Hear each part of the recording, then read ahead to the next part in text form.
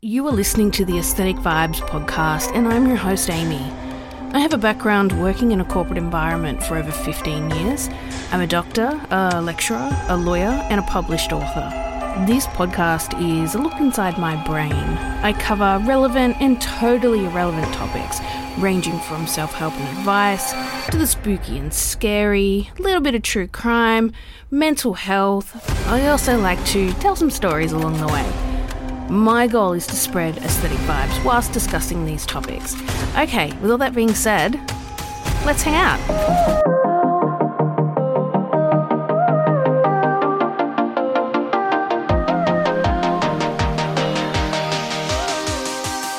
Hello and welcome to today's episode. We are closing in on Christmas. Can you believe? So at the time of recording, this is Thursday, the 22nd of December. So we are literally days from Christmas and the New Year. And I don't even know how we got here so quickly. It's been a lot. So with that in mind, I wanted to come to you today with a bit of a lighter episode, something a little bit shorter than usual, but very different to our Building a Better You series. We will kick that off again in the new year. Those who have been around for a little while know that I am a big fan of creepy and horror and scary. It's probably my favourite genre. My thoughts on Christmas tend to change each year. Some years I'm like completely in the spirit and loving it, and other years I'm just like, oh my god, this is such a fucking struggle. Such a struggle. The last few days, well, mainly yesterday, we were shopping like crazy. So we kind of left everything to the last minute and we were like, fuck, we have to go and get like 50,000 gifts now. We ended up we left at like a reasonable hour and we're gone all day. Came home, the car was completely full, like we couldn't even see basically out of the car. So, so it's been a little crazy, so we shouldn't have probably left everything to the last minute. So today I'm going to share some creepy Christmas stories. Some are true, others, I don't know. Is there a lens of truth or is it just a story? The first story is the legend of the mistletoe bride who haunts England's Bramshill house.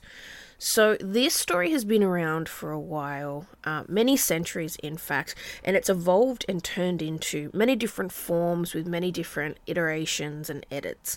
The story's true origin is quite difficult to determine, but many believe that it has something to do with Lord Lovell's bride at the Bramshill house in Hampshire, England. So the story goes like this. Lord Lovat was preparing to wed a beautiful young woman related to Sir John Cope, who was the owner of this particular house. So around Christmas time, the mistletoe would be hung throughout the house or the mansion, because it was a mansion. It would inspire the wedding party to play a game. i.e. kissing under the mistletoe, but it's kind of a little bit more fucked up because basically the young bride would hide somewhere in the mansion. The groomsmen would seek her out. Whoever found her first would get to kiss her. I'm like, people do... What? Okay, that's weird. Bride went to hide. And the wedding party was, hunting for her everywhere, couldn't find her. Minutes turned to hours, and they still couldn't find her. So eventually they just ended the game. They couldn't find her absolutely anywhere. And it became serious because no matter where they looked, they couldn't find her. So she remained missing pretty much permanently. 50 years later, Lord Lovell was still trying to find answers for the bride's disappearance. I suppose for him, he was probably thinking, oh, maybe she got cold feet, she left, whatever it might be. However, he happens upon a secret closet in the upstairs room of the house/mansion. And inside, he finds a wooden chest, which is sealed shut with a lock. Upon opening the lock, then the chest, he finds the remains of the bride. Okay, so many questions, right? Did she climb in there and then it locked? I mean, a lock itself wouldn't probably be possible, but like, you know how sometimes you exit out through a door and it shuts behind you and you can't get back through? So was there like, you know, something that shut down on the chest? Or maybe somebody locked her in there? I'm scared of small spaces, so I would never hide in something so small. But anyway, that's a Christmas story that is often told. Pretty fucking creepy. Okay, so let's talk about the story that's titled The Phantoms That Plague a Brooklyn Home During Christmas Time.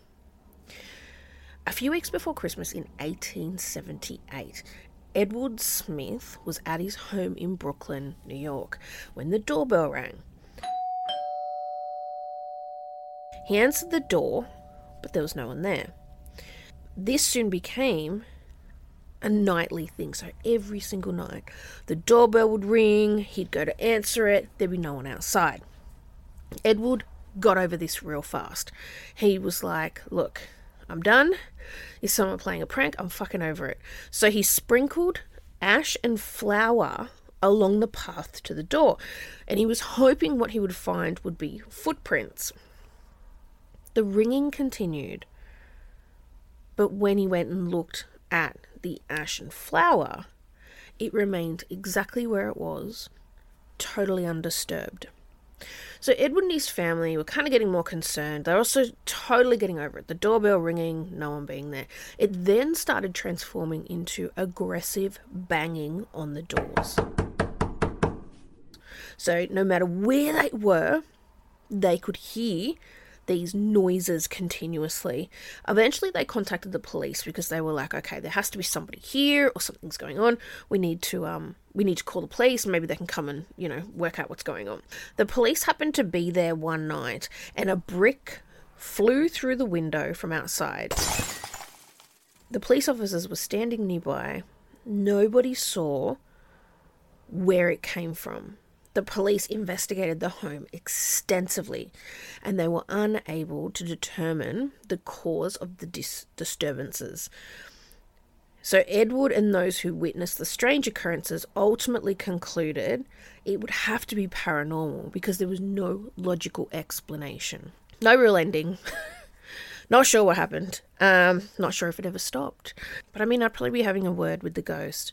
Usually you can reason, I say usually, with spirits and be like, can you please leave my area? Can you please leave my home? Can you stop doing that? But yeah, seems pretty fucking bizarre. The next is titled 50 Berkeley Square. The most haunted house in London is said to be 50 Berkeley Square. It is a townhouse in upmarket Mayfair. So in the 18th and 19th centuries, the house was linked to a lot of mysterious deaths, with residents and guests who actually stayed at the house. Apparently seeing ghosts and finding people dead with their mouths and eyes agape, frozen in terror, was quite common, and they referred to this as being scared to death. So that's probably where the phrase came from, right? In 1887, it was Christmas Eve, and we've got two sailors, Blunden and Martin. They were on leave in London, and they hunted around for a place to stay one evening. They came across 50 Berkeley Square, and they were really happy that they were able to find a vacancy at the location. The room they stayed in apparently had previously had a victim in it, a death, if you like. Blunden felt uneasy in the darkness and couldn't sleep. In the middle of the night, he frantically wakes up Martin in time to see a dark spectre looking towards them in the bedroom, right? Blunden goes for a weapon, then the apparition darts towards him. Martin, half asleep, not sure what's going on, escapes to the street. So he runs and gets a police officer because he's like, okay, there's somebody in the room. Him and the police officer return to the room and they find Blunden at the bottom of a set of stairs, dead, neck broken, eyes and mouth wide open, as though he had died from fear, i.e. scared to death. That's true. That's fucked up. That is... these last three are allegedly true stories. So, do with that what you will. Alright, so I got... this one kind of got me. I don't know if this is true. I don't know if this is just a story. But it's pretty creepy. So let me share. This story is being told from a man, a dad's perspective. So I'll be talking about it as if I am him, right? So last year on Boxing Day, I found a really cool ornament in a clearance box. So he's obviously at the shops. It had a built-in camera to record from a unique perspective on your holiday celebrations. So he grabbed it from the store's dusty shelf and takes it home for less than $10. He has a wife and 2 daughters, and they had decorated the house and tree earlier in the month. So he tells his daughters about the camera in this ornament. And he says, okay, so if we turn it on, we might be able to secretly catch Santa dropping off gifts. And he knew he had an old costume in the attic, and he was going to set up the camera and then position it so it would record him acting as Santa. In the nights leading up to Christmas, he turns on this little camera thing, makes sure that it works properly. In the morning, he looks at the footage and he's like, yeah, okay, cool. I've filmed enough. So he had to get a good understanding of how much storage it had on it. So he was doing like little test runs, if you like. So he actually puts an SD card in the back of the ornament. He puts in a new battery in anticipation for his theatrical performance. He did not want to fuck up and then have to re-record. I hear. It's fucking annoying. So they have Christmas Eve as a family. They play board games. They eat junk food. And then everyone starts feeling sick because they've eaten too much. Anyway, him and his wife usually let their daughters open one gift from them before they go to bed. So a mum and dad gift. So the girls were like running around, yipped up on sugar, and they were laughing from the bedroom. They were like, okay, girls, it's time to go to bed. And then, they were kind of laughing and then shushing each other. Anyway, they finally go to sleep, and the dad goes upstairs, gets the costume. He goes to the living room and he says, I get ready for my big feature film debut. So in this footage, he does everything that Santa would do. Eats the cookies that were left out, drinks the milk that was left out, sits and rubs his belly and does ho, ho, ho, like, that type of shit. Then he is putting the presents around the tree. He puts a couple by the fireplace, and then he sort of makes sure that he's in perfect view of the camera, so they are catching all of it. And he's like, oh, I did a pretty good job of this, right? So anyway, Christmas morning, the girls are sprinting into the bedroom. They wake them up, and they actually want to watch the video of Santa before they open their gifts. He grabs the SD card, he puts the footage on the laptop, and then he hits play. And so the girls are like, oh my God, there's Santa. He was like, this is obviously making them so happy. This is amazing. He just left the video playing, and then, in the background, they went to unwrap some gifts. He spotted a box that he didn't see the night before. So it was this weird box, and it was small and wrapped in blue foil paper that he didn't recognize. But his name was on it. And his wife was like, what is this? He's like, I don't know. Do you know? She's like, no. The youngest daughter says, oh, Daddy, that's got to be from Mr. Elf. And he was getting ready to say, what are you talking about? And then his wife was like, what elf? And then the little girl points to the laptop, and she says, so she points to the laptop and says, the one that came with Santa. So he was like, what the hell? Then he was thinking about it. He's like, well, I certainly didn't bring an elf. My wife didn't dress up as one. So he was like, okay, I'm going to rewatch the footage. So he scans the video, clicking forward and back until he determines the footage that his little girl was referring to. There was someone else in the living room while he was doing his Santa performance. The guy walks into the corner after he's turned the lights off, and he stands there watching as he does his performance as Santa. The video goes completely quiet after that, and the camera failed to record sound. So the strange tall man in the elf costume stands there, no audio, and it perfectly records for 1 hour. And he's watching the camera from a distance, completely pitch black. The audio's faulted, and he's watching, standing for an hour, staring directly down the barrel of the camera. After a little bit of time, the elf walks over to the plate of cookies and eats part of a gingerbread man. The dad in the room at the time looks at the remaining bowl of cookies and sees the teeth marks from that particular bite. So he's looking at the plate right now in real time, and he's like, oh shit, he did in fact bite that. Then the elf quietly approaches the Christmas tree, and the dad, thinking the audio had failed, was like, okay, well, not much is going to happen here. But as he reached the tree, he began to hear a slow and steady breathing from the elf.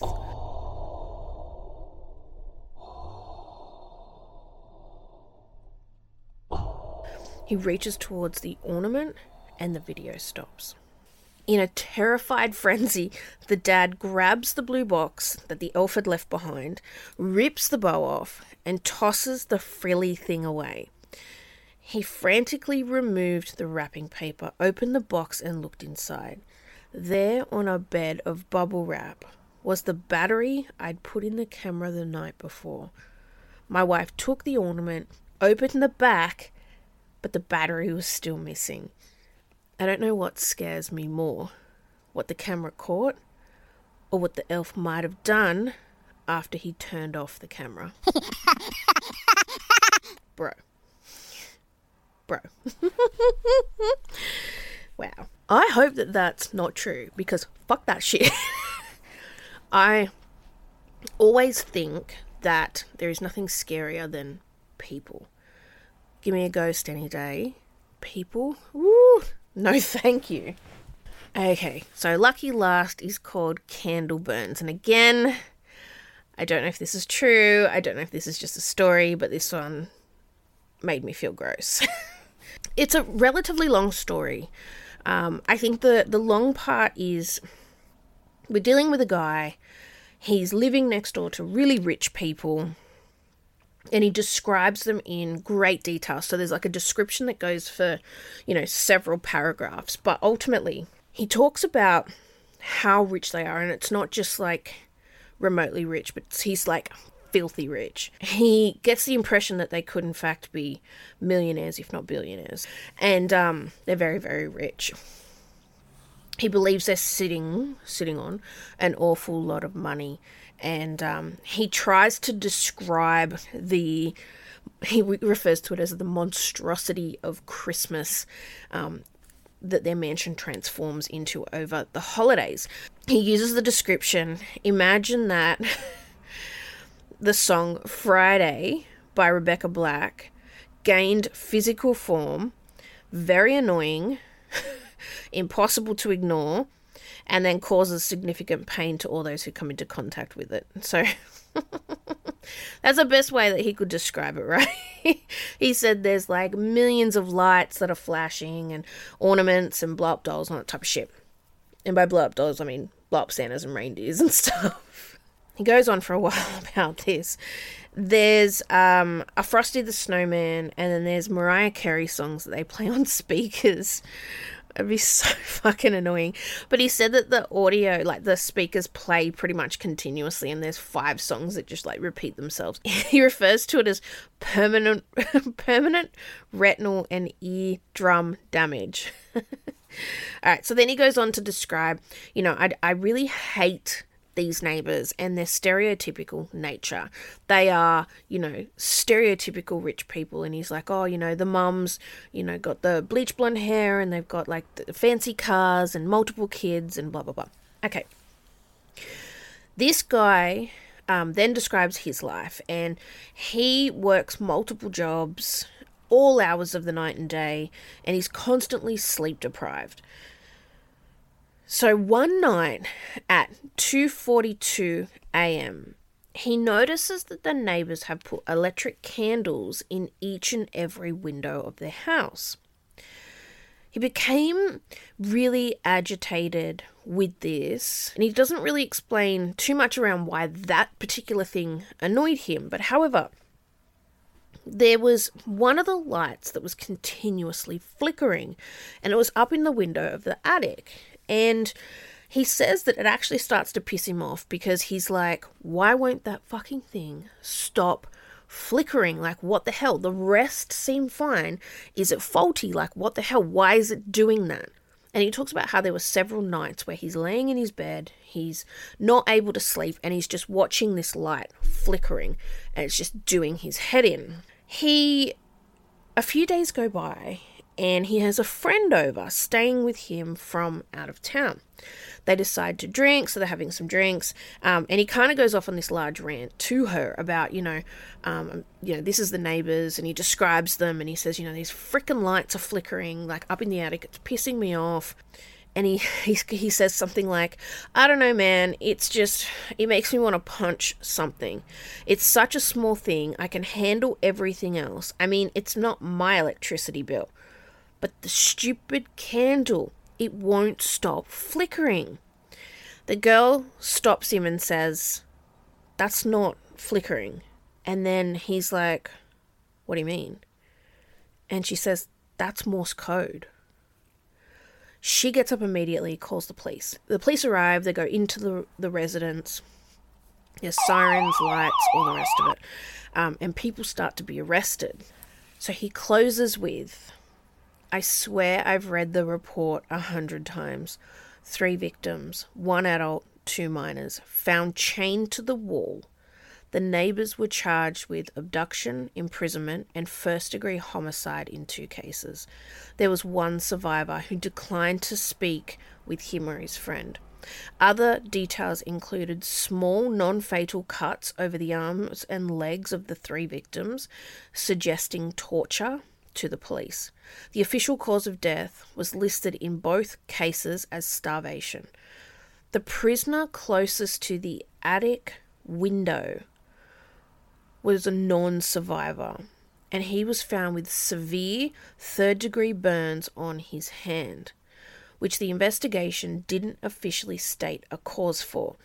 But I know that man stretched to the limit of his bonds to see my dark silhouette in the opposite window.